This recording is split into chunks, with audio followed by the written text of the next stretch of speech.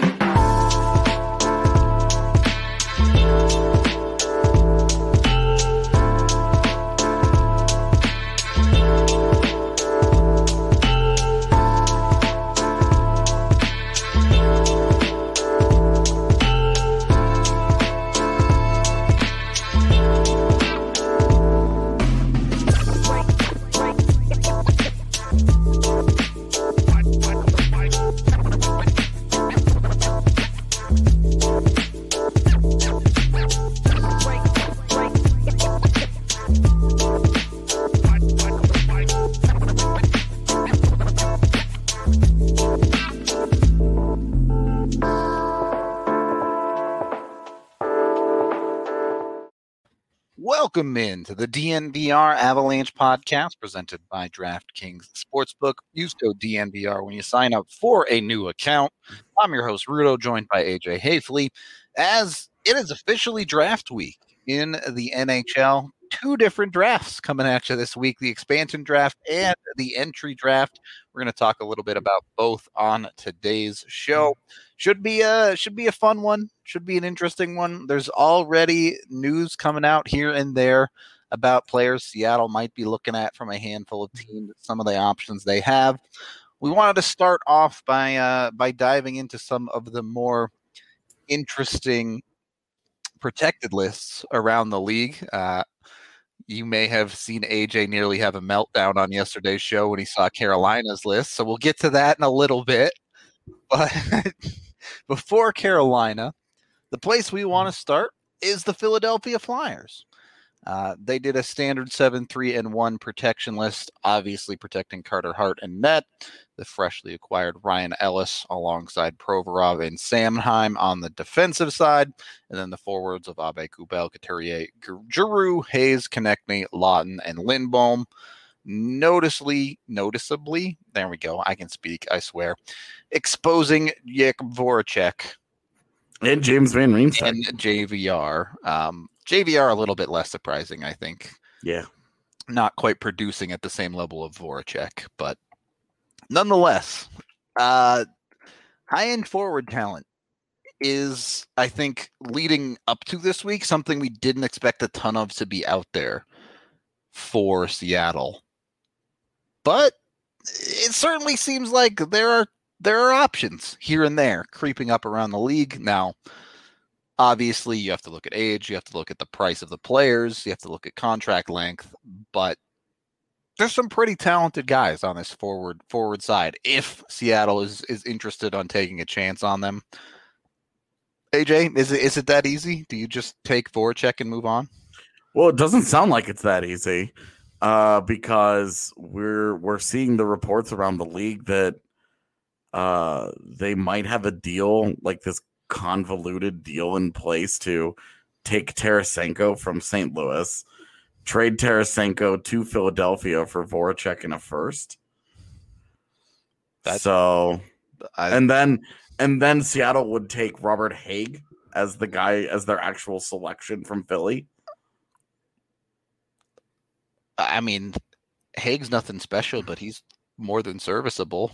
I mean, I guess he's fine. But I mean, you're getting Voracek in a first, right?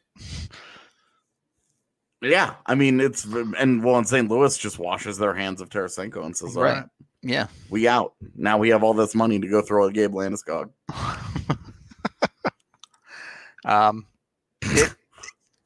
That's certainly... I don't think I'd go for Robert Haig, but picking up Voracek in a first for Tarasenko seems like a win to Seattle for me. Yeah, I mean, they get Voracek, who's a legit first-line player. Yep. And then they get a first-round pick, which you want to start a youth movement. And how they would probably be smarter to get first-round picks in years that aren't this one. But no argument there. You know, I've made my feelings on this draft class pretty well known. I think it sucks. Yeah. Look, I think expectation is that Seattle's going to get quite a few picks. So, yeah, I'm curious how many it ends up being. Yeah, like I'm curious what that haul ends up looking like. How many top 100? Like 3, 4, 5, 6, 7. Yeah, they can only take one player from each team, so, and they still have to build their own roster. It's kind of a tough tightrope to walk here because there's a lot of talented players, so they could make a pretty decent team. But most of those talented players are on real money deals and multiple years. There's term involved. Yep. And then a lot of these guys are like 28, 29, 30 already. It's true. So, and Seattle's facing a decision to make. You and I, as we were going through these lists, talked about it last night.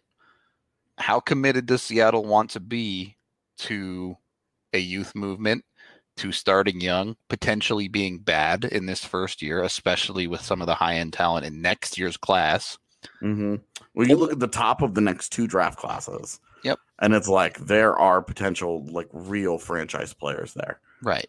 Not this draft class. No. But there are some good players this year. They're going to get a really good player in Matty Beniers at 2. And the other side of this argument is, do they want to try and be competitive right away, particularly in a Pacific division that, let's be honest, doesn't look very good? Yeah. I mean, right now, you would think it's Vegas. End of list, basically. Like, just based on default, you'd have to think that Edmonton is probably one of the better teams there. Right now, they don't have a goaltender. Yep. So that's problematic. But, you look at the rest of that roster, and Edmonton is probably going to be involved. You have no idea where Calgary is going to be in any given season. Floundering and potentially blowing it up or not. Nobody really knows. I think Vancouver has a pretty good chance to bounce back after some of their issues last year. Pettersson didn't play very well and then was hurt, and then their COVID issues were disastrous. So I think that there's some okay teams there, but it's really just a sea of mediocrity. And somebody will emerge. Of course, it's just how it's going to go.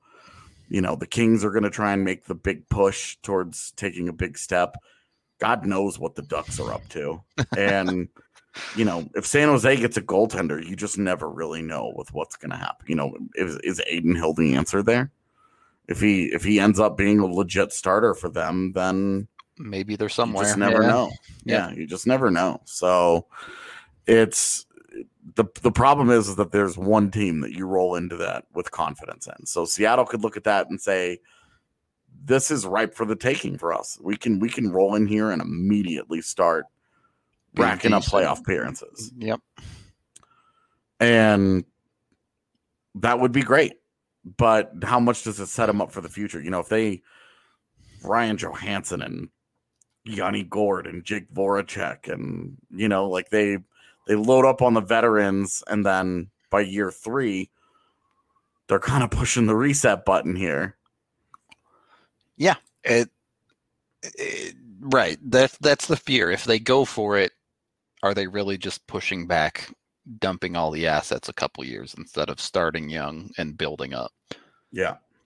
So, but I think the key here is they need to make a decision, though, right? They can't half and half it and be a mediocre team with a handful of old dudes filling up your top 6 and a bunch of young kids that aren't able to ascend into higher roles because you have to play these old dudes. Yep. If you do that, that's how you become Calgary real fast. So avoid the Calgary zone. That's the key. Like they need to, it would be smart to take a couple of good, like I think taking Mark Giordano from Calgary. Like Look, every team needs a handful of vets. I'm not saying that, but I'm saying avoid taking some high-end talent that might be a little bit older to get you a 15th overall pick to just miss the playoffs, right? Like that is worst case scenario for Seattle. And even if they slip into the postseason, yep. Even if they slip into the postseason and lose 4-1 on the first round, like you're like, hey, for an expansion franchise, that's they fine. Made the playoffs at least, but like, what does the franchise look like that does that? Is it a bunch of Matthew Joseph types? The younger guys that you put in bigger roles, and they're the ones who did that. Is that team going to get better, or is that the best they got? Right, or is that the Yanni Gord, Voracek, Johansson? Where it's just like, okay, well, this isn't going to get better. Like this was it. They're okay, great. They will get. I'm for the record, I'm inking in Matty Beniers in the draft for them. It would be dumb if they didn't take him. So it's just like, that guy's coming next year, and he should go back to Michigan for a year, and then he should show up for the Kraken next year, and then great. But I just, it'll be interesting to see what they prioritize. As Chat is mentioning here, Friedman hinting at Seattle signing Dreger from the Panthers for $3.5 million. The easiest contract to give in the NHL is the goaltender, the opportunistic goaltender contract. Yeah, the backup to starter 3x3. Yep, with a little bit of inflation thrown in. Take a chance. If it doesn't work out, it doesn't kill you. If it works out, you have a super cheap starting goaltender for a couple of years. Yep. It's basically exactly what the Avs did with Grubauer. So, yep. If it works, I guess. Where do you want to go next, AJ, for these protection lists? I know you have a couple of ones you wanted to hit on. I mean, let's go back to what's up in Carolina. All right. Let's go to AJ's favorite here. They did protect Nedeljkovic in net. Defensively, they took Pesce, Shea, and Slavin. Forward side, Aho, Fast, Fogle, Stahl, Svechnikov, Teravainen, and Trocheck. Obviously, Dougie Hamilton, a pending free agent, could be interesting there on the defensive side. Also, Jake Gardiner, if that's your kind of thing. More realistically, I think is maybe Lajoie for a young guy on the defense. I mean, side, Jake Bean, man. You like that's true. Bean is there too, and he actually has the NHL games played. 23, but still very, very young. On the forward side, I think that's where things start to get even more out of control with guys like Nino Niederreiter exposed. Morgan Geekie exposed, if you want to go on the young side. That's my excitement. Yeah, right I know AJ's losing his mind over Geekie, but so with Ron Francis and Dougie Hamilton sitting right there, if they have confidence that they can sign Dougie Hamilton in free agency, yep, do you just do that and not waste the pick and get two Hurricane, like take Jake Bean and then get Dougie Hamilton, and you're just like, great, we've just added two of those guys. Yeah, like would that be this is my plan with every pending UFA in the league is why pick one when you can sign him in a week if you're Seattle. Well, in Florida, with Dreger, is that their pick? They sign him to a 3-year deal. Is that the pick then? Or do they take somebody else and wait a week and sign him? Yeah, exactly. Because they're allowed to tamper. They're allowed to talk contract stuff with him all day right now. Yep. This is a legal period for them to be doing that. So great. But is that the play from Florida? I mean, that's what I do, just based solely on assets, right? Like, Even if you aren't super interested in anyone from Florida, you just take the most flippable piece, right? Well, like you can get like a decent, like you could get Marcus Nudavara, you could get Radko Gudas, you could get Frank Vetrano. Yeah, plenty of like dudes there are okay players that you can snag from them and then turn around and sign Chris Driedger a week later. Exactly. Flip them for picks if you don't have interest in actually playing them, whatever. So I saw the thing from Sarah Valley that says that there might be a deal for them to take Vetrano and then sign Driedger in free agency. But like I listened to the podcast. I listened to the pod that they did. So I know where he's coming from with a lot of that stuff. But until those deals are like, this is actually taking place, we'll talk about them. But look, nothing is done until it's done. Frank Vetrano's biggest claim to fame right now is that he was co-AHL Rookie of the Year with Mikko Rantanen back in the day. It's hard to say anything's done. You look at Larson up in Edmonton. Supposedly he was a done deal, and that was 2 days ago. Today, everyone's expecting him to be gone. So things change quickly in the NHL landscape, to say the least. We can take our first period break there, as we are brought to you all by Breckenridge Brewery, the official beer of DNVR. You can check them out down at the DNVR bar or get it at your local liquor store. Check out their hard seltzers as well. Absolutely delicious. You can get all sorts of crazy stuff, at least if you're in the States. They got you covered. They deliver to at least the major 48 states. I don't know about Hawaii and Alaska. You might be SOL. But the rest of us, sip your Breck beer. Enjoy it. Maybe come on down to the bar for the expansion draft if you're feeling it. We're going to be there doing a live watch along if you can't make it, so tune into that as well. Consider signing up for a DNVR annual membership. Get all of our exclusive content. I know AJ and Evan have been toiling away on pieces about Landeskog over the last couple of days, so highly recommend you check those out and get all the details on that situation. You can also listen to our podcast the other day as well, if that's more up your alley. We're pretty cool. You get a free shirt. You get a bunch of other awesome things like big beers at the DNVR bar, discounts, all sorts of stuff when you sign up for an annual membership. So check that out. And then if you need to make a little bit of cash, head on over to DraftKings Sportsbook. Use that DNVR code to sign up for a new account. Get a bunch of amazing odds boosts, but the big special they have for you right now is you can bet $1 to be eligible to cash $100 in free credits if America wins any medal in the Olympics. Any medal. You have to get it in before the Olympics starts. But I'm pretty confident that the U.S. is going to win a medal at the Olympics. In fact, I would bet the house that I don't own that they're going to win a medal of some kind. Jump on DraftKings right now. If the Olympics isn't your thing, of course, you can always bet on all of the major sports and a bunch of minor sports as well. If you're into some weird random events going on around the world, they pretty much have you covered with that DraftKings Sportsbook app. Again, be sure to use the DNVR code when you sign up to get that $1 to $100 bet on the Olympics coming up. It doesn't matter if it's a gold, silver, or bronze medal. They all will count for you.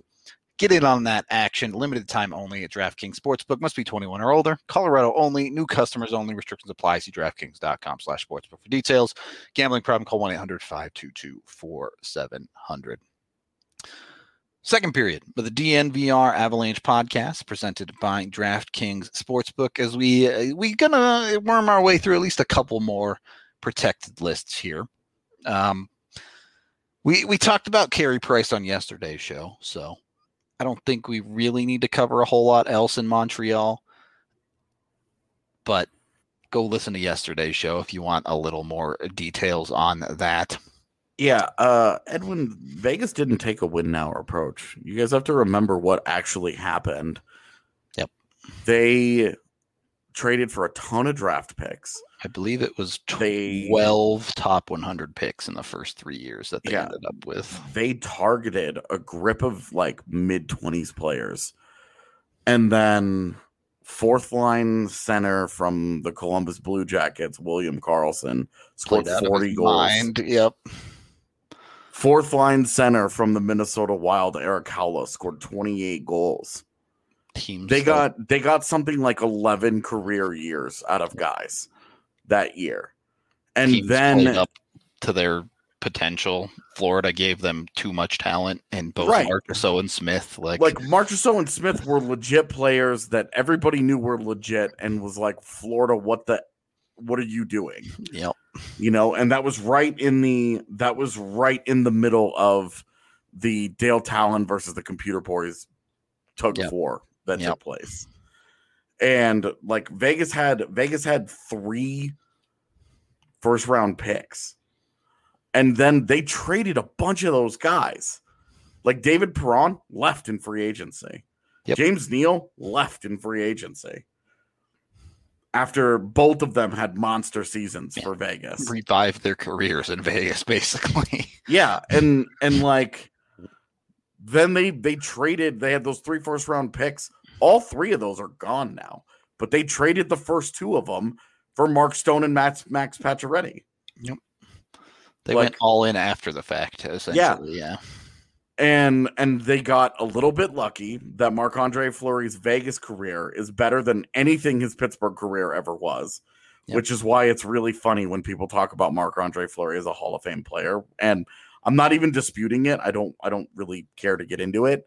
But there's so much revisionist history written about Fleury's career because of how awesome he's been in Vegas. Had he been that awesome in Pittsburgh, 1, Matt Murray wouldn't have happened. And 2, there's no way they would have let Fleury go in that expansion draft. There's just no way. So it's crazy to think all of the things that happened that broke Vegas's way to make them what they are. And some of that was self-inflicted, like totally self-inflicted on like Florida's part and Minnesota's part. Alex Tuck was on his way. On his way to being a good player. And like William Karlsson is exactly what Seattle's going to try and repeat, and why I'm going to pound the table in our mock draft tomorrow that we take Matthew Joseph. From Tampa Bay. Because I'm not taking freaking Yanni Gourde. I'm not doing it. I won't do it. I will veto with every fiber of my being. I will veto that. We are not taking Yanni Gourde. You hate Yanni Gourde. I don't. It's just that you do. They're gonna take Matty Beniers in the entry draft. They don't need a number 2 center. They don't need one. He's 29 and he's signed for 4 more years. They don't need him. I don't have a problem with taking Matthew Joseph, but you've always had a sticking point about Gourde. Have I? Yeah. Okay. I'm just saying. Like they won't need him. When you look at the bigger picture, you look at it and you're like, this year, totally. But when you're projecting long term, no way. Give me. I'm taking my chance on Matthew Joseph. Definitely not taking Ross Colton. I'm not taking Ross Colton, and I'm not spending $5 million on a guy that, as the comment sections mentions, could be my 3C in the blink of an eye. Yep. Like by year 3, I'm paying $5 million for that guy to be my 3rd line center, and it's just like, great. You've made every mistake that every GM makes, where they get a little too hyped up on their own brand here, and then they shoot themselves in the foot. Classic GM move. Yeah, and that's like Yanni Gourde's a good player. Also, I'm not throwing a lifesaver to Tampa Bay. Figure your own goddamn problems out. Bail out the cap there for sure. Yeah. Thanks for the really good young player and developing him, suckers. Going through these lists last night, I think another point that we found is there are a lot of teams where you look at them and you're like, oh, you just take that dude. There definitely were some teams. I looked at Arizona and I was like, all right, well, I'm taking Christian Fischer. Yep. The only other guy that I even thought about was Ilya Lyubushkin. And the only reason I would do that is if there's a side deal. Yep. you look at Columbus, you just take Max Domi, right? Like, there's not a ton to think about. Can you put that list back up there real quick? Yeah, sure. Columbus protecting. This is wrong. I wanted to see Eric Robinson. That list is half wrong. Those are Carolina's defensemen. Yeah, we can pull it up though. Columbus is actually protecting.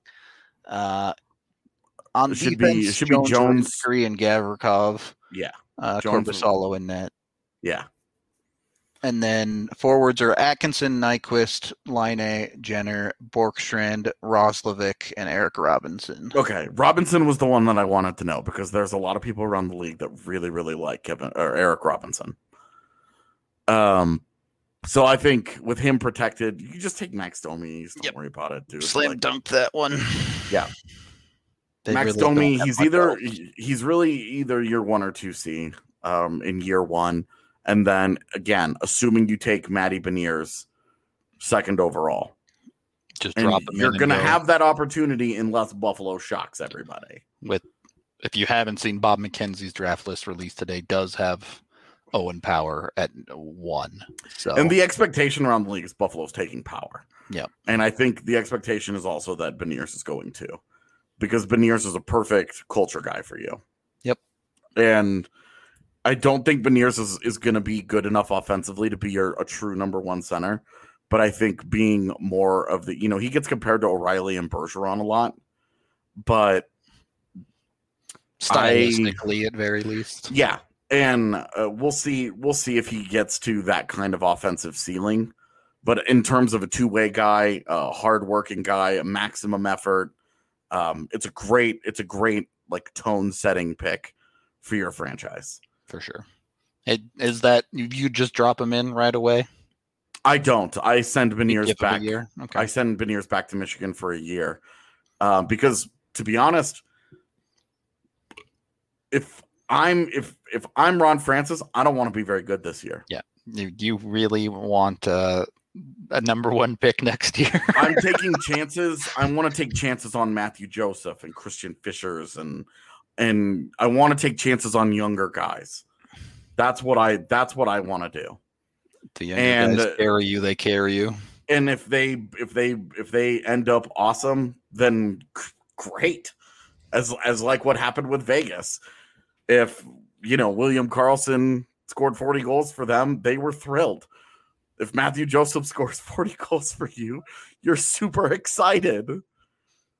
Yeah. And you just let that be what it is. But if they don't, and you end up picking in the top 5, the top of next year's draft class is super good. You end up with Shane Wright or Matt Savoie, and you're feeling pretty okay about life. Or the greatest Finn name of all time, Brad Lambert. Z's favorite player. Oh, God. She loves Brad Lambert. So, yeah, look, again, this is, I do think, trying to even partially replicate what happened in Vegas is, at very least, extremely risky. I think that their smart play would be, don't even think about Vegas at all.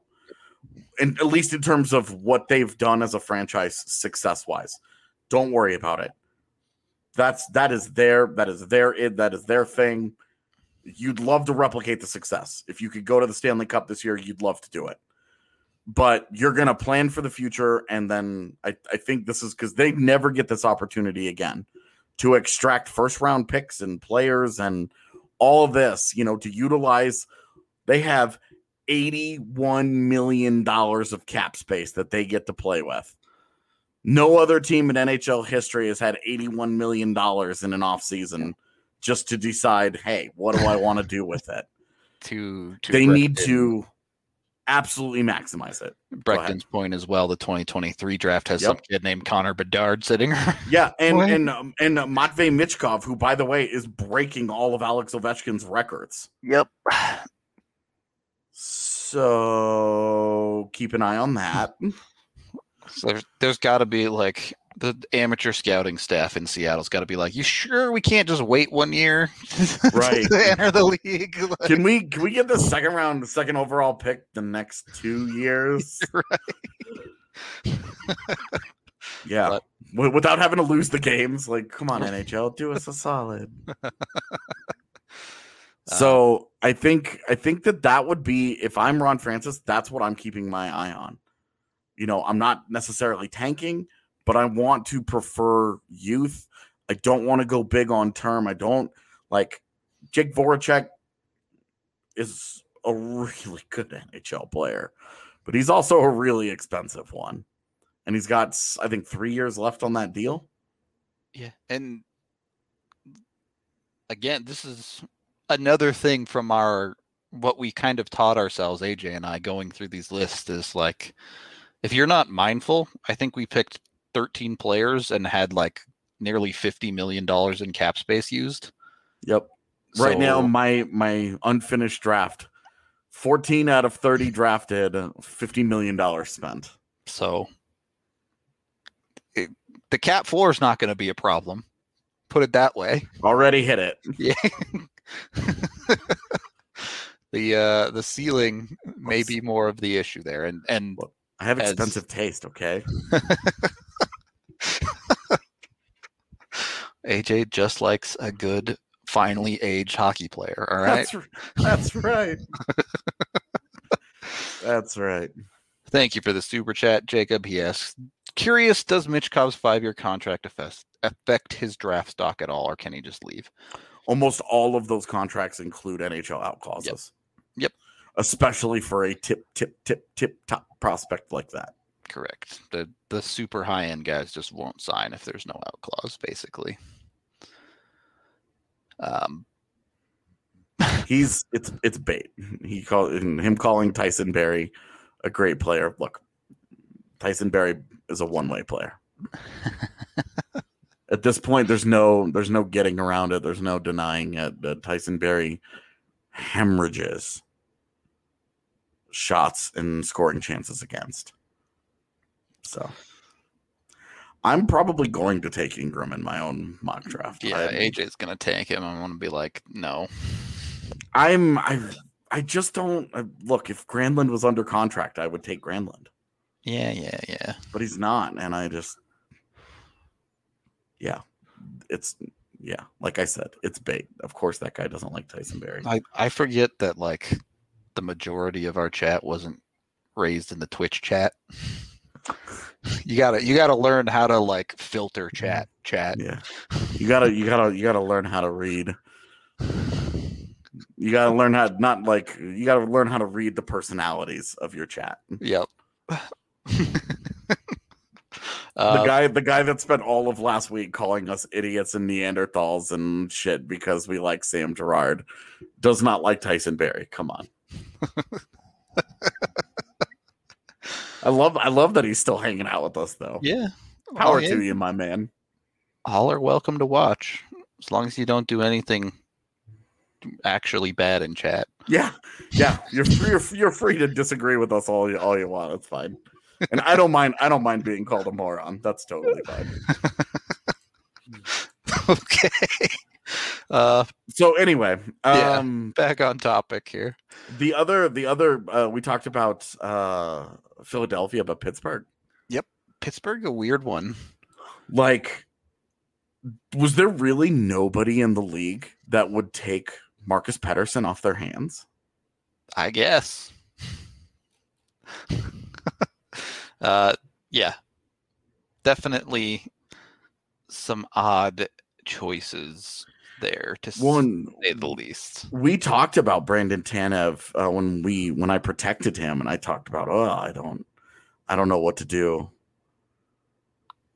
Yeah, I don't know what to do with Brandon Tanev. I know they really like him, but that term is really unacceptable. But then they left Jason Zucker as well, and is Jason Zucker is he the juicy name meat to dissuade them from taking Pettersson? I guess so. Like, is that everybody understands at this point. There are a lot of quality defensemen available. No really, really high-end guys, but you could build 3 second pairings with the defensemen that are available in this expansion draft. But with Jason Zucker, he brings an offensive element that you're going to struggle more to find, and there's only 2 years left on that deal. So I'm not taking Zach Aston Reese. I'm not taking wannabe Val Nichushkin over any of these guys. I would take Casey DeSmith over Zach Aston Reese. It comes down to what Seattle wants to do, right? Zucker, the 2-year deal, certainly some potential to flip that piece down the line if you wanted to. You look at Pettersson, while also making you competitive now, right? And a solid player in the moment. The thing with Pettersson is he's 25 and he's signed for the next 4 years. That could be a stalwart for the Seattle defense, just for the foreseeable future, if they wanted to go that way. So, are they looking to acquire more assets out of this pick, or do they just want a solid piece that they can sit into their lineup and forget about? And the reality is we're not going to know that game plan all the way until they go out and make the picks. And look, just looking this up right now, Marcus Pettersson, very, very good shot suppressor. Mm-hmm. Doesn't really give you a ton on the offensive side. Gives you a little bit, but not much. But very, very good defensively, which is why I'm not considering taking Zach Aston Reese. That's a one-way player. And Marcus Pettersson, would you rather have an elite defensive wing or a high-end shot suppressing defenseman who's 24 years old and signed for 4 more years? Like, the defense come on, is guys. What I want. Yeah. I understand that Zach Aston Reese is an analytics darling, but this is getting a little too far. You're missing the point of building a good hockey team here. I think people forget Zach Aston Reese is 26. Marcus Pettersson is younger than him.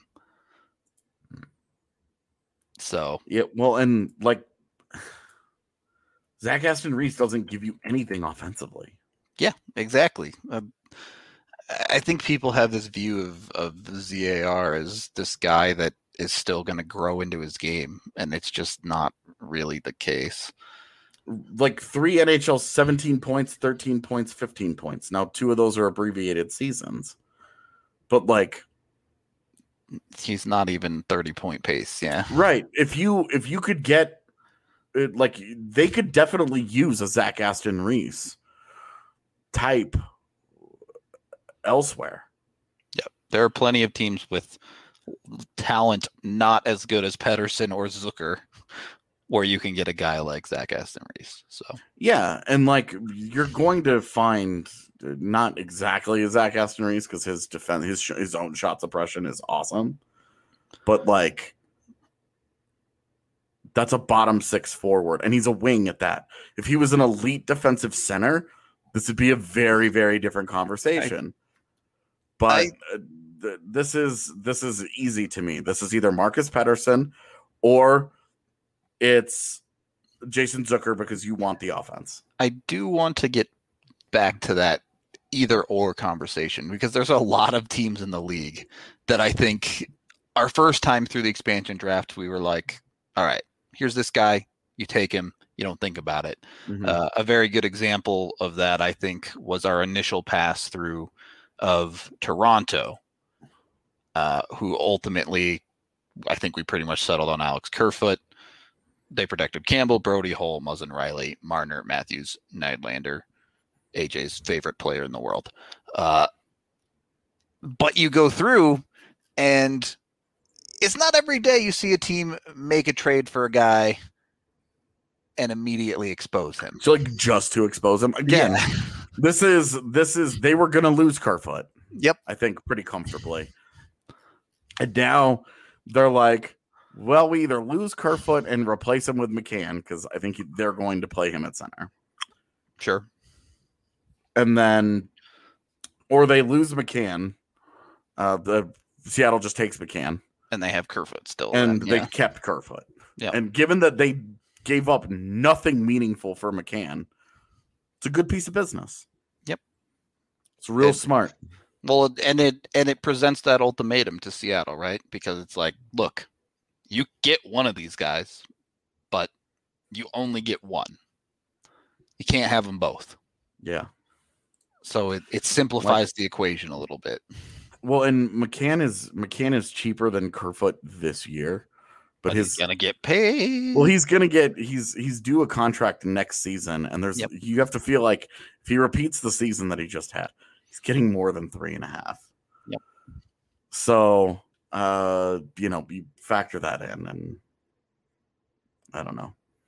The difference with Kerfoot is that Kerfoot would be a guy we've seen him be successful on the wing as well.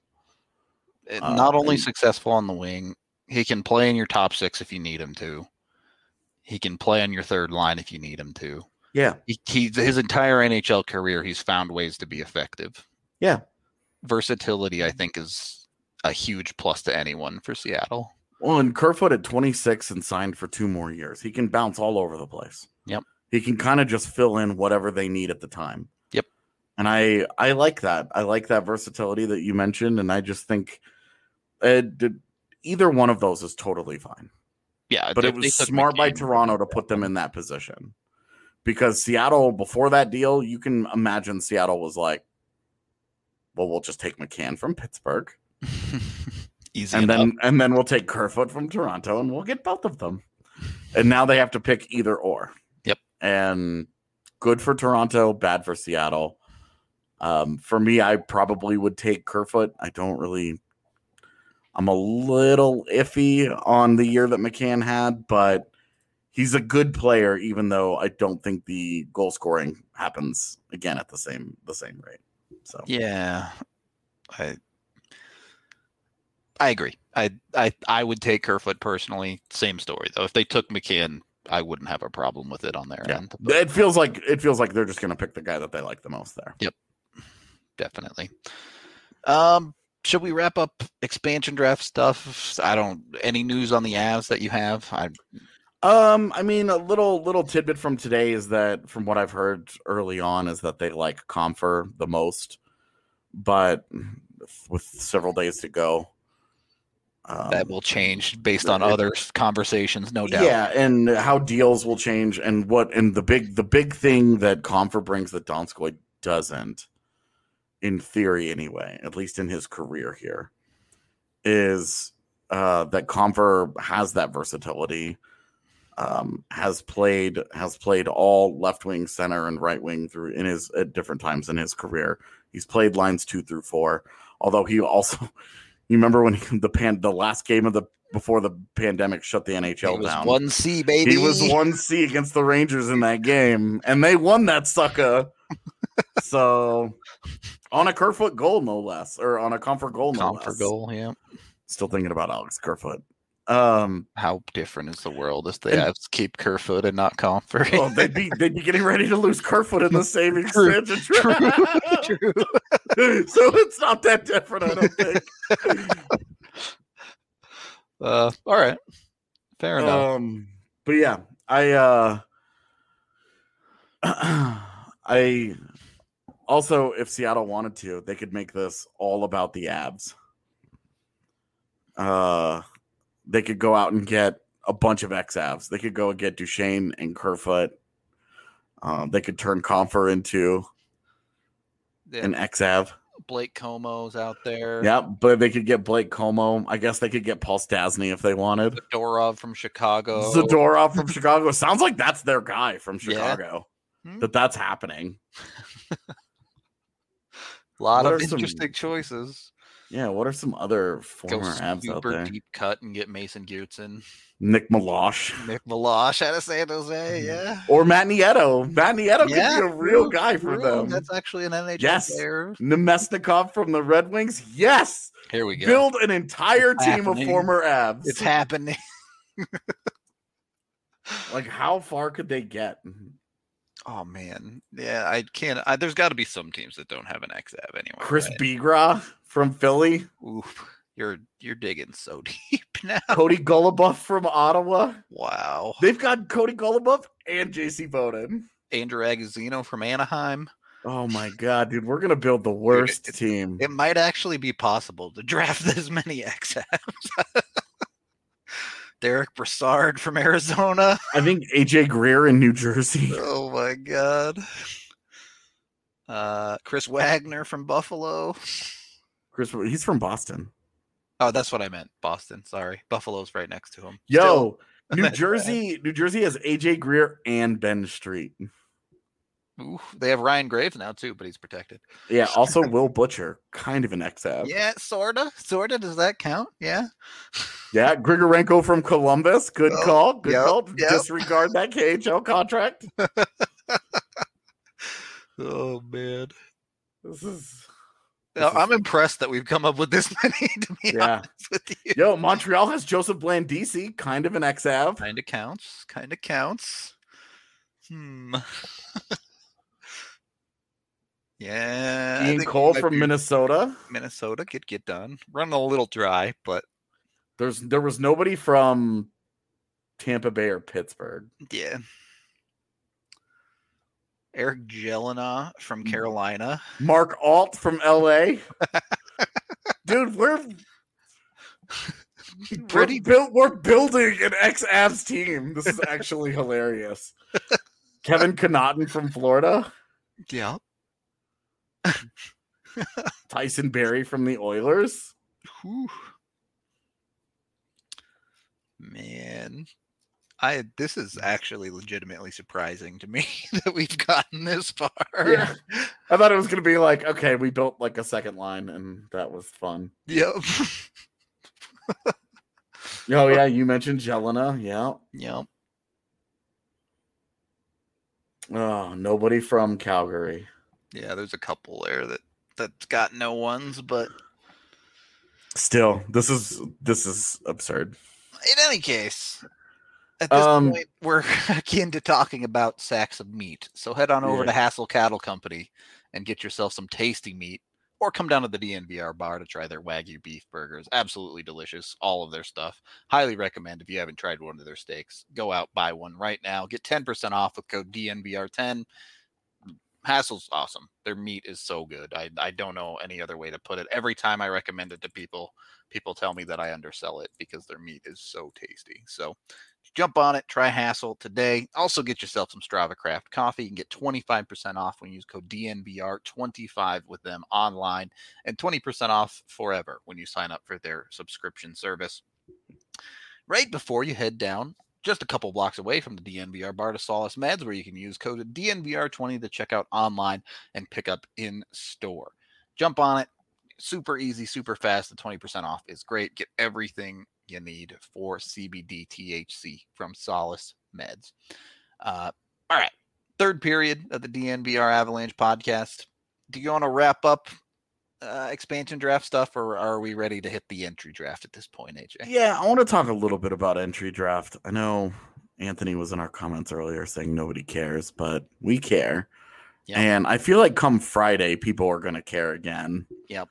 When it's like nothing is going on, and you know, my thoughts on the Gaudreau deal is, if you're going to give a 6-year deal, if you're going to give like long term to depth players, it had better be like Calle Yarncroke's deal, where it was like nothing money wise. Yeah, because a 7-year deal at $2 million is incredibly easy to live up to. Yep. For a guy like Barclay Gaudreau to live up to 6 years at $3.6 million, he's gonna have to be much better than he has been for most of his career. I mean, that's eerie shades of the JT Compher deal, right? Oh, I guess shades. Yes, shades. Yeah, I also thought we were in a roster freeze where these things couldn't happen, but as I mentioned on yesterday's show, teams are just making shit up as they go at this point, and the NHL is just letting it happen. The rules inside on the ice of an NHL hockey game are clearly made up. So you think the rules off the ice are gonna matter? Like, yeah, there you go. Dude, this is my guy, chat. Not gonna lie, I would love Ratu. But so Aatu Ratu is a guy that was considered for 1-1 this year. Yep. That was a long time ago now, but yeah. Look, I think there's a lot of talent there. I really like what he brings. It's pretty clear that his game was not really prepared to play against men super effectively this year, which I think is fine. As we've talked about this draft before, I think especially with the Avs picking as late as they do, there's an expectation that it's going to take a couple of years for these guys to really have any impact. Yeah. They can afford to take a shot on someone with talent like Ratu, who has shown against his age peer group that he can be dominant. Oh, he's kicked the shit out of his peer group. Yeah. But when he was playing in the pro league this season, sure, badly struggled. Yep. Now, I think somebody is going to take a chance before Colorado's pick. I think they probably will too. I mean, if you're living in, I was going to say Washington, but they traded their first to Detroit. But if you're Detroit and you have a second first round pick, you can easily afford that chance, right? You can easily afford to just be like, well, this doesn't kill us if it does not go our way. This isn't like the guy we're building our draft class around. So, and I always target teams that have multiple firsts for stuff like that, for taking chances like that. For what it's worth, Bob's list, which came out today, officially has Ratu as the 28th ranked player, which is right in the Avs range. Yeah, but right behind Stank Oven. Yep, the Stanky Oven. Yeah, someone we talked about potentially for the Avs with Will Scouch on last Monday. Yep. So definitely one there. Your boy Sam Miskevich listed at 33 by Bob. My guy is really Zach LaRue. Yeah. That's the guy that I love the most for Colorado's pick. Who's also right in that range at 25, according to Bob.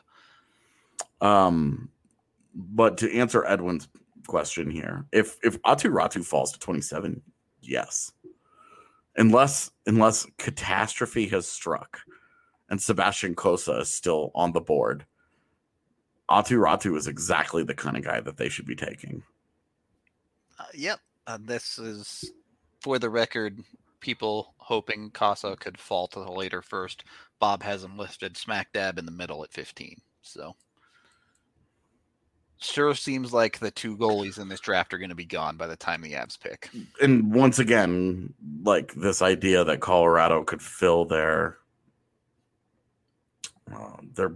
biggest like organizational hole, which is a really high-end goaltender prospect. Yep. You know, it's not a shot at Justus Annunen, who I think is a good goaltender prospect, but high-end goaltender prospect. Yeah. I mean, they barely miss on Spencer Knight a couple years ago. He goes 4 picks before the Avs. Yep. They tried to trade up last year to 10 with Winnipeg for what was his face, Askarov, and couldn't do it. Yeah. You know, Winnipeg was like, we're not dropping back to 25. You know, that's just too much of a, especially when Cole Perfetti got there. Yeah. So, you know, the Avs have drafted in their history. They've drafted a goaltender in the first round once, and he became a long-term NHL starter. It just wasn't in Colorado. So it worked out the one time they did it. they got it. It's been a minute, to be fair. Yeah, I mean, Annunen is probably the most exciting goaltender prospect since Pickard and Ida Kallio were drafted together. Yeah, I think that's fair. Because Pickard was the number 1 rated NA goaltender by Central Scouting that year, even though Jack Campbell went 11th. But, there was some hype on Spencer Martin, I guess. But that's true. He won OHL goaltender of the year and then destroyed his knee. Yep. And then he had a good first year in the AHL. And then just cratered. Floundered from there, yeah. So Hampus was able to draft ex-Avs in all but 8 teams. 20. That's a roster. That's a roster. Yeah, you're running 2 scratches and everything, baby. Yeah, somebody needs to run that through the JFresh War roster builder and see just how bad it is. Yeah, exactly. I don't even know what you're trying to say, Carrie, but thank you for the super chat. Makar doesn't want to what? You forgot a word or a couple words. Not even reaching the I like that. Love to see it. The ex-Avs one does not fulfill some requirements there, but that's okay. In any case, I don't know if Carrie's going to get back to us on that super chat. Yeah, not trying to make you feel bad. I just heard that Makar doesn't want to. Is that true? So going off topic, boys, I would love to answer the question, but I don't know what it is. Yeah, I'm not sure what Makar doesn't want to do, so I can't tell you.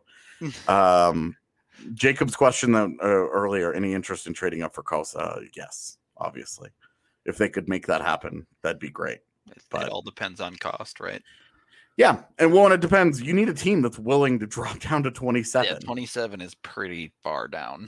So that's going to be really difficult to do. And you look at the draft every year, most of the moves up take place post first round, and any of the moves up that happen in the first round are small. Like Dallas moved up to get Ottinger a couple of years ago, and I think it was like 2 spots.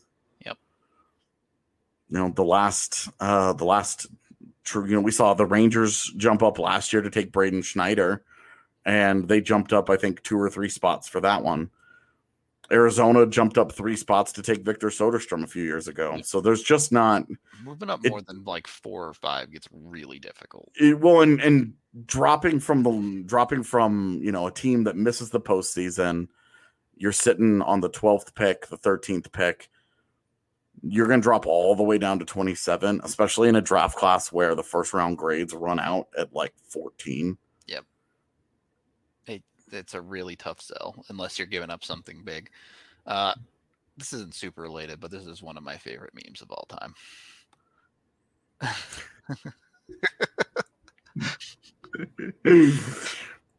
The video is just so painful to sit through. It does hurt a little bit, but you can put that over any video in the world, just mid-sentence, and it's great. I would, if a team would take it, I would absolutely trade all the picks this season. 20, you trade them their first, that super late second rounder, your third rounder, and your 7th rounder to move up and take Sebastian Kosa. I would do that, and of course. Wash your hands of this draft. Yeah, and be like, all right, our one pick on Hockey DB forever is Sebastian Kosa. As you kind of alluded to here, the Ryan Graves trade has had us scrambling a little bit because all of a sudden the second round of this draft now matters to Colorado. Yeah. The funny thing is we're going to spend all week trying to catch up on 6 months that we've ignored this. And then on Wednesday, they're going to trade their first and second to Seattle for them to take Eric Johnson. And we're going to be like, well, throw out the entry draft coverage. Yeah. I guess on Friday, we just hang out and play bingo. Yep. So that's fun. Yep. Also, I saw earlier people questioning my report of Landy turning down a 7x7. Look, I've got information that his camp said no. I stand by that information. If you don't believe me or you want to doubt that, you're entirely within your rights to do so, and I won't lose any sleep over it whatsoever. All right. If you do want to believe me, I also won't lose sleep over that. AJ's sleeping. That's fine. Yeah, exactly. Either way, I'm sleeping. We will be live at the bar on Wednesday. I plan on getting there a little bit early just because I haven't been to the bar in a while. So yeah, we'll be hanging out before, probably maybe after too, depending. But will I gain sleep over it? That's a tough question. Maybe. How do you gain sleep? Sleep aids. True. Rudo, do you have a favorite player in this draft class? Like, even of the high guys, is there like a guy that you're like, I just love this dude? For the record, I don't think he should be in the first overall conversation, but I really like William Eklund. Why don't you? I think he should be in the first overall conversation. I don't think he can get taken over Beniers. But I would say that's probably fair. I do think his ceiling is higher. I would say more dynamic. I mean, it's the eternal draft conversation, right? Like you've said with Beniers, might be tough to see him as a 1C. Yeah. But you're very confident you're going to get a quality NHL player out of that guy. Yeah. Yeah. Eklund, I think there's a little bit more volatility there, but there is that shot that he becomes something special. Is he the best chance to get a franchise player out of this draft? I think so. Interesting, because I think there are a couple of guys that could do it. I do, for the defense. I do really like the youngest Hughes brother as well. But he's my favorite of them.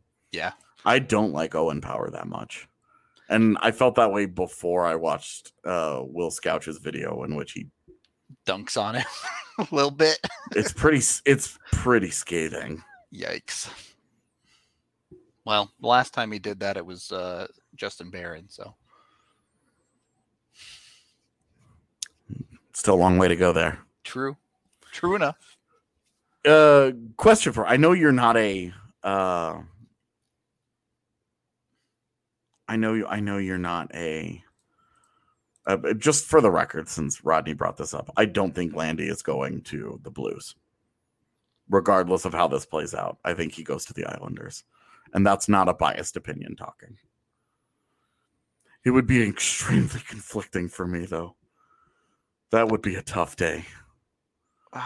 It'd be a little bit weird that they'd end up with Anders Lee and Landeskog too then.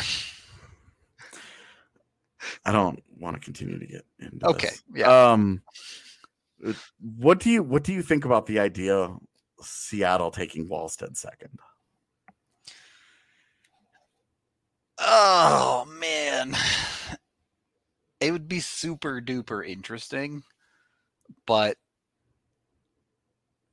even a goalie of Wallstead's caliber, I just don't know how you can bet your second overall pick in the first year of your existence on a goaltender, man. It just feels like if there was ever a draft class to do it, one that's kind of like this is the one to try and give it a whirl. Because it's not like Wallstead and Kosa are up there because the draft class isn't very good. They're up there because they're both super legit goaltending prospects. For sure. And what Wallstead has done has been unprecedented in SHL history for a player his age. It's incredibly difficult for a teenage goaltender to get an SHL job, let alone a starter job, and then put up really good numbers. It's incredibly rare for that to happen. So I don't know. I just think that I'm not advocating for this. And I think that our mock draft, when we do our mock draft on Thursday for the entry draft, we're going to take a different approach to it. It's not going to be who do we think they'll take. It would be who should they take. Right. Because we usually try and like, who will they take, and this year I don't want to do that because this draft class is so jacked up that I don't even want to. They're going to have their list and they'll take whoever they want. Yeah. Look, from a entertainment standpoint, I would love it. It'd be the pop off on our stream watching the draft. If Wallstead goes 2 would be amazing. And then the realization that Matty Beniers is coming to the West. Yeah. And going to be in Anaheim. I don't want to mess with that. Heaven, that was for real, man. Bob Murray's like, yes. I knew the universe would do me a solid. I knew my stupid and stubborn refusal to rebuild would pay off. Yeah.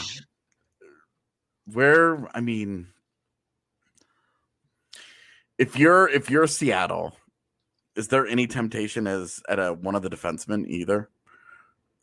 Even if Owen Power goes first? I don't think so, man. I think really? Even Hughes?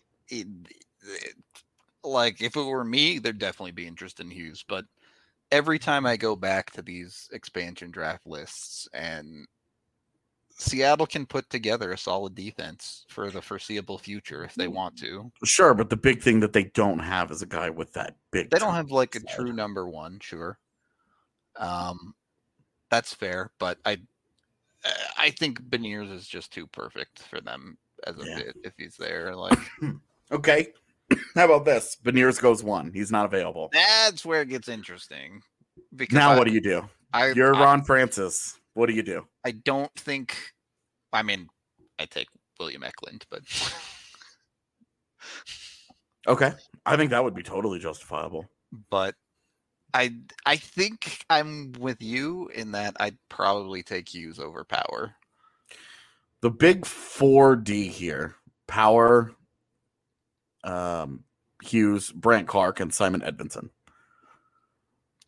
4 super different players. Yeah, you're like a little bit of apples and oranges in some cases. How do you rank these cats? Hughes, I think probably Power 2, and then Edmondson and Clark 4. Really? Yep. Okay. I think I would probably go Hughes, Clark, Power, Edmondson. All right. So I disagree on Clark a little bit. I think what Clark does translates really, really easily. Mm-hmm. But I don't like Edmondson much at all. All right. I worry. You know who Edmondson reminds me of? Adam Larson. And like Adam Larson's like a good pro, like a good solid NHL defenseman with the second overall pick, right? But like you look at him next to some of like this forward talent. Obviously, Beniers and Eklund were both in agreement. Those guys are studs. Yep. You and I don't like Genther quite as much as the industry does. I don't love Mason McTavish. I'm super intrigued by Kent Johnson, who's kind of got the Trevor Zegras, tons of flash, tons of high-end ability. Will any of it translate at all? Yeah, you're just hoping a prayer a little bit there, but I mean, you're taking a swing on a guy that it's like his puck skill and the things that he's a wizard, right? Yep. The things that he can do, any idiot can look at it and be like, "Holy crap, that guy!" Fun.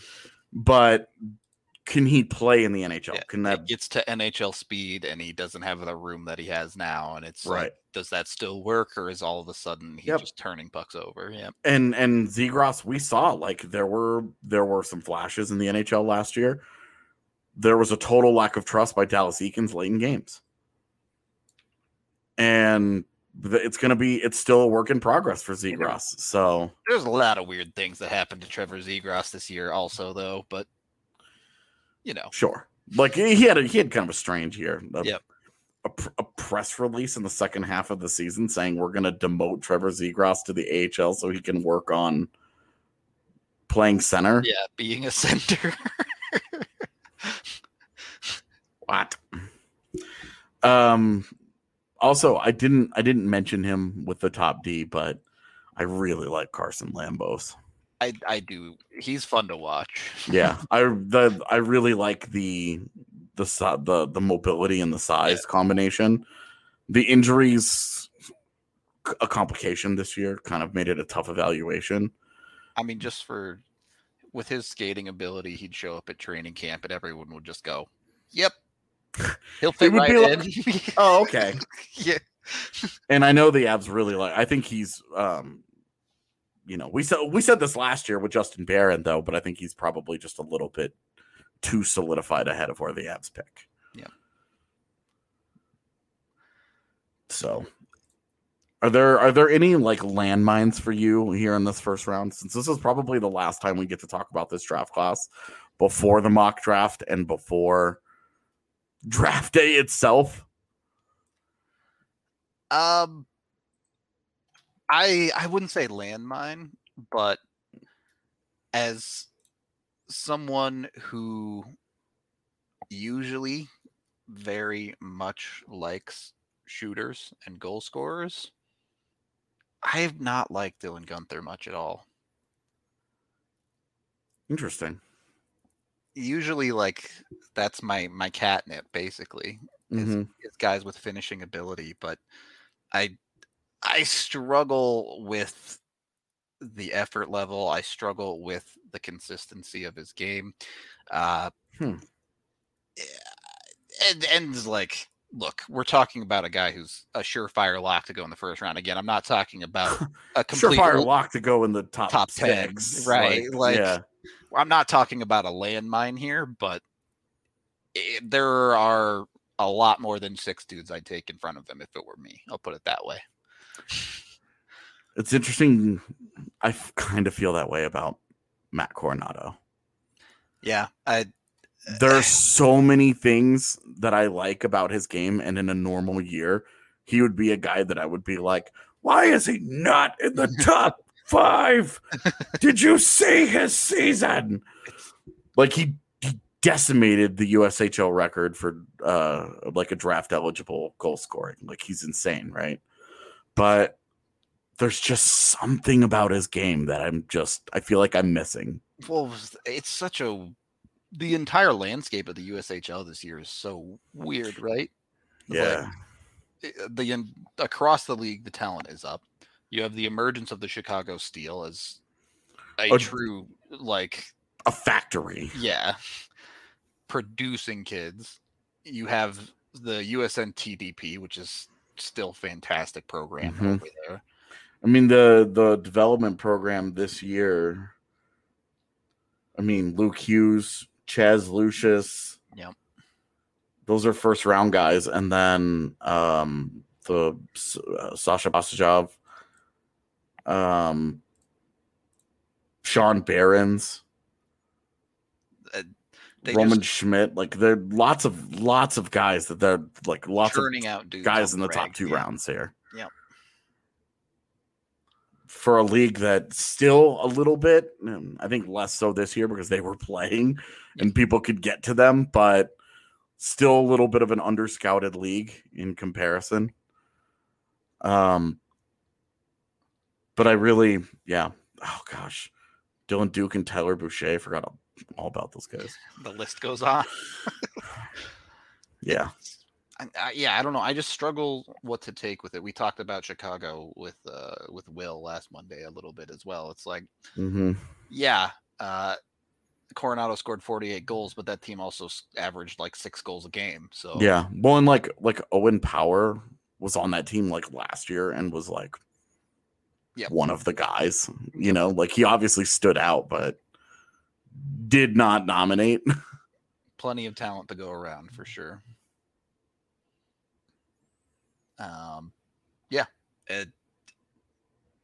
It's look, amateur scouting is an impossible task in a normal year. Yeah. This year, it's just, it feels like you're even more of a shot in the dark than it normally does because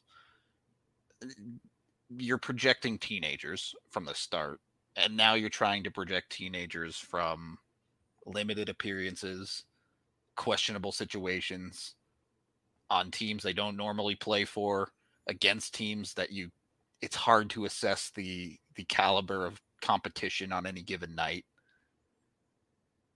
It's just unbelievably difficult to get good reads on, especially if we dive into second round type of players.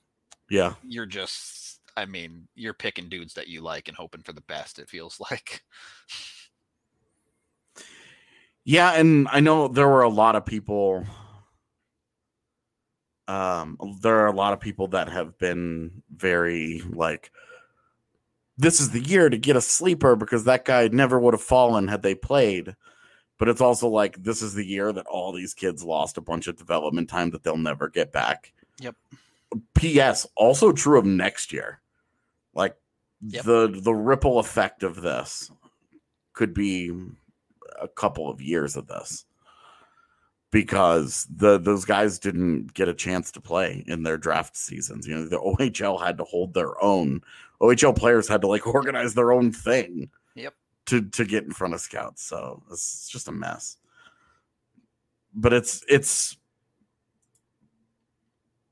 I think David, to answer your question, the hype around Power isn't so much the lackluster class as it is him being a 6'6" defenseman that skates really well and was on a very good college team. Yep.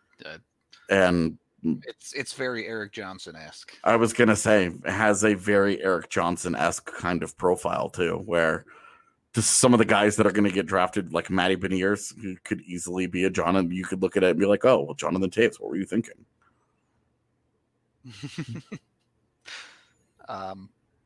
Yeah.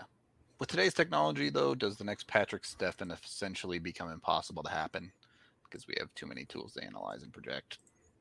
No. Yakupov got drafted, 8 years ago? I mean, Nico Hischier and Nolan Patrick went 1-2, and the next three players taken were Miro Heiskanen, Cale Makar, and Elias Pettersson. All three of the best players on their NHL teams right now. Yep. Never doubt the possibility to land on a grenade in the NHL draft. Yeah. So I don't think, and it's not to like Nico Hischier's been a fine NHL player, but if New Jersey could redo that one. They're not taking Hischier, I'll tell you that. Yeah. I mean, Philadelphia just stole Ryan Ellis. Yeah. What a universe that trade is. But don't you think that, and the funny thing is that on draft day, the big rumor on the draft floor was Philly wanted to take Cale Makar. Yeah. And didn't have the stones to do it. What world do we live in? I mean, what happens if they pull that trigger, if Cale Makar ends up in Philadelphia on draft day? Does Nolan Patrick go to Dallas or does he go to Colorado? Was Dallas locked into Heiskanen at 3 no matter what? Or did they go Nolan? Yeah.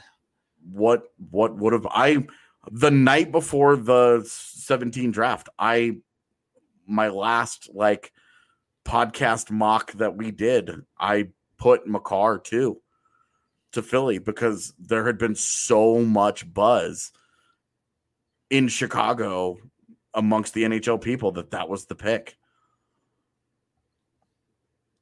I'm actually a little sad Katie heard that. That probably doesn't feel good for a Flyers fan.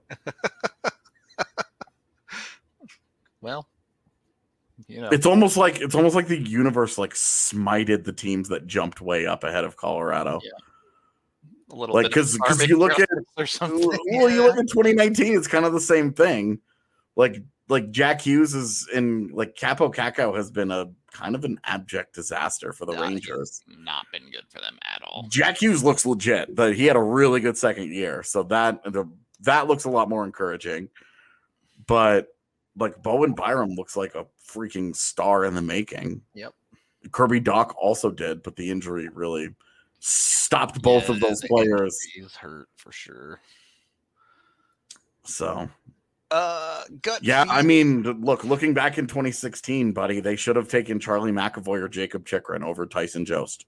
You won't get an argument out of us. Look, unless you drafted the guy, there's a dozen teams every year that say, "Dang, look at this dude that got drafted 10 picks later." Yeah.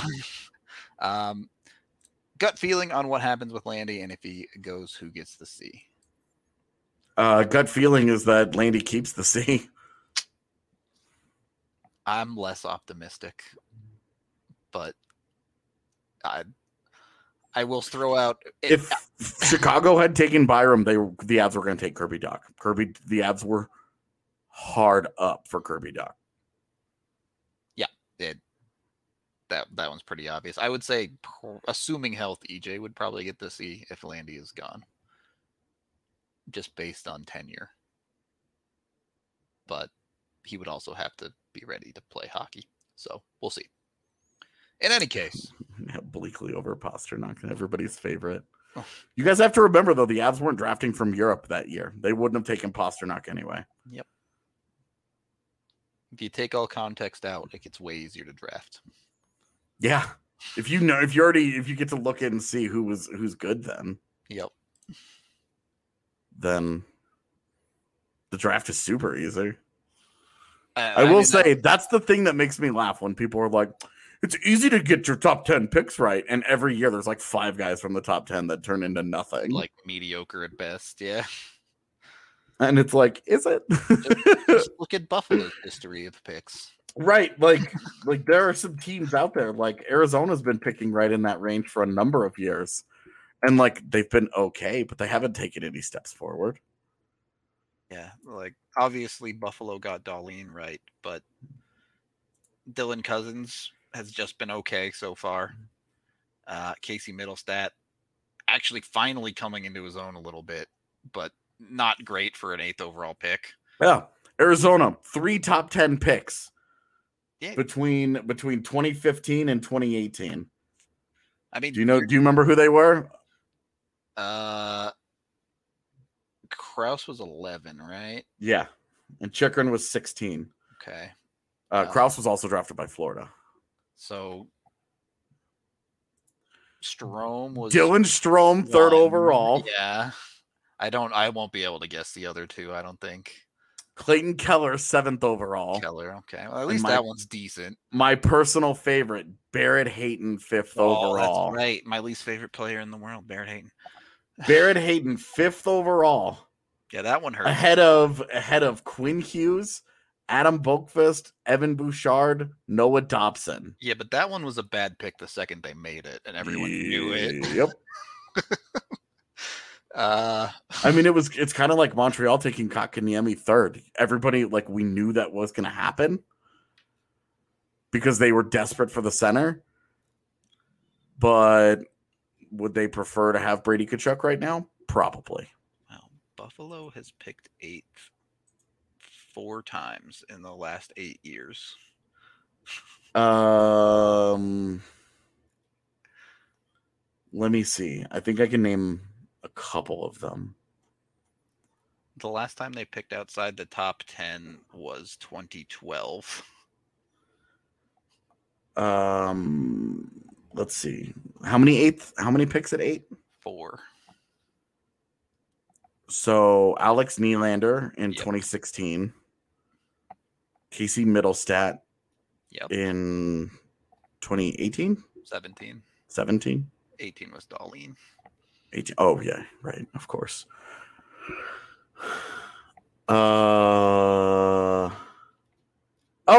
They took Jack Quinn last year. Yep. When was the other one? What year was it? 2013. Oh, 2013. That's Zadorov was 16, so it had to be Risto. Yep. And then you throw in they've hit their high. Cousins was 7th. Cousins was 7th, correct. Yeah. And all of those picks, I mean, not too early on Quinn and a little bit too early on Cousin, but the rest have been decent at best. Yeah. I mean, Buffalo obviously is like the worst case scenario here. For sure. But it just goes to show that a top 10 pick is far from a lock. Yeah. It's why like the conversation around top 10 picks like blows me away, where people are like, oh, well, those are easy to make. Like Carolina had a string where they drafted Noah Hannafin and Hayden Fleury and Elias Lindholm. Yep.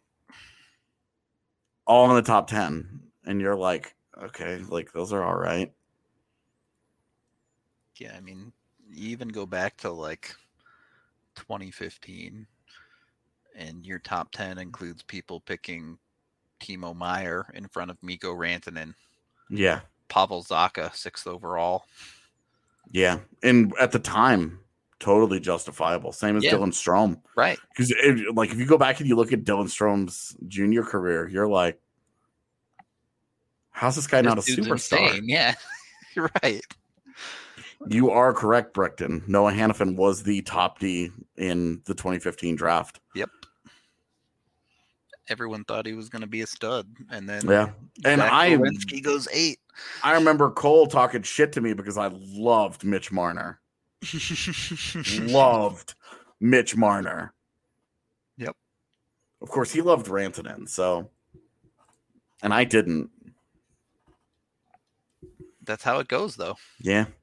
I love Thomas Chabot, and I was okay on Zaboral. Boy, 2016 had Yo Levy at 5. Well, 2016, you look at that class, it's just not a very good class. Yeah, it's true. Nylander at 8.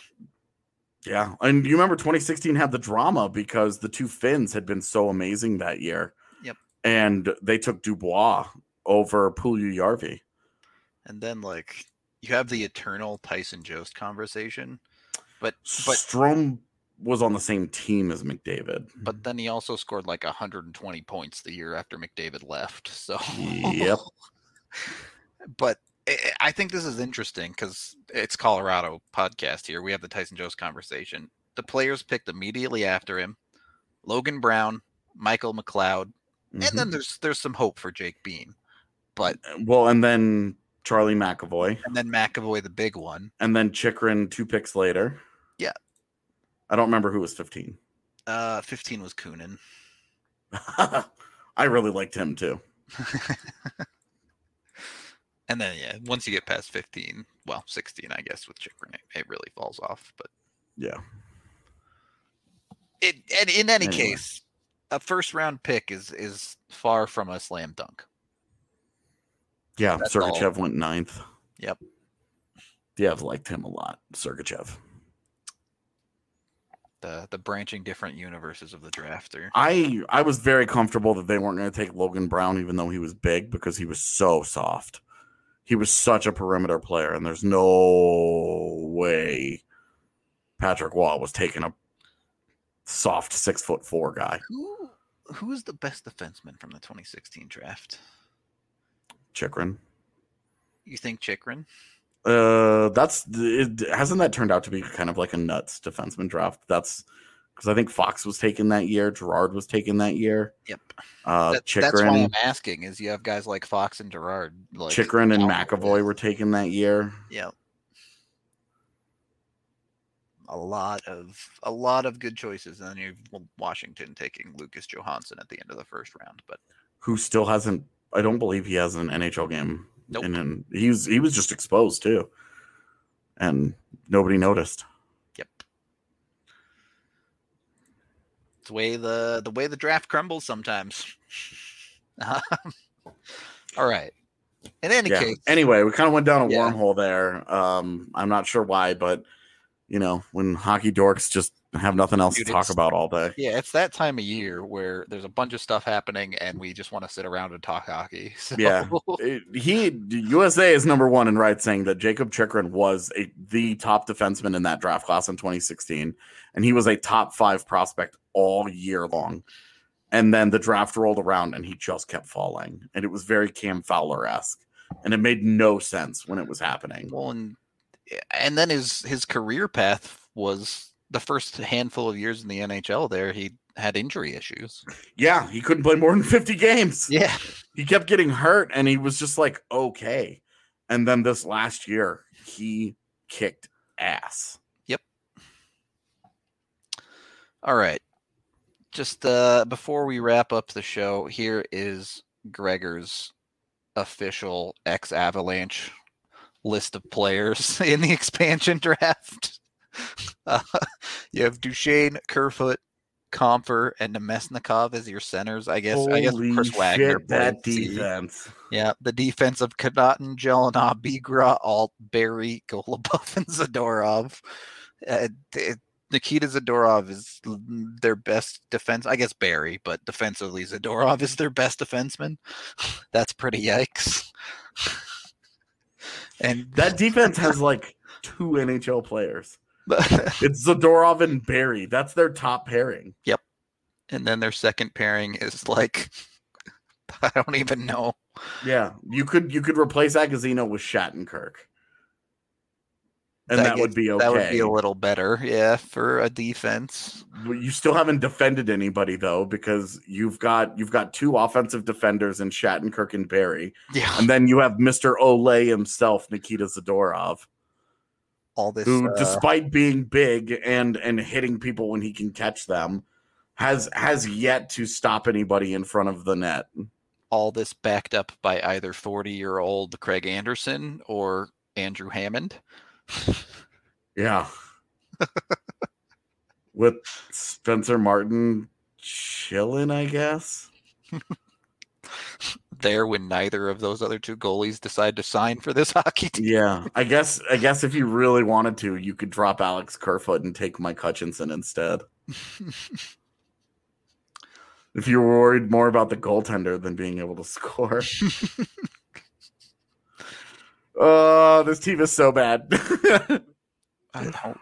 Yeah, so it's not quite, but I think Matt Duchene's contract is like 40% of this team's cap hit. It's not quite half, but it's pretty close.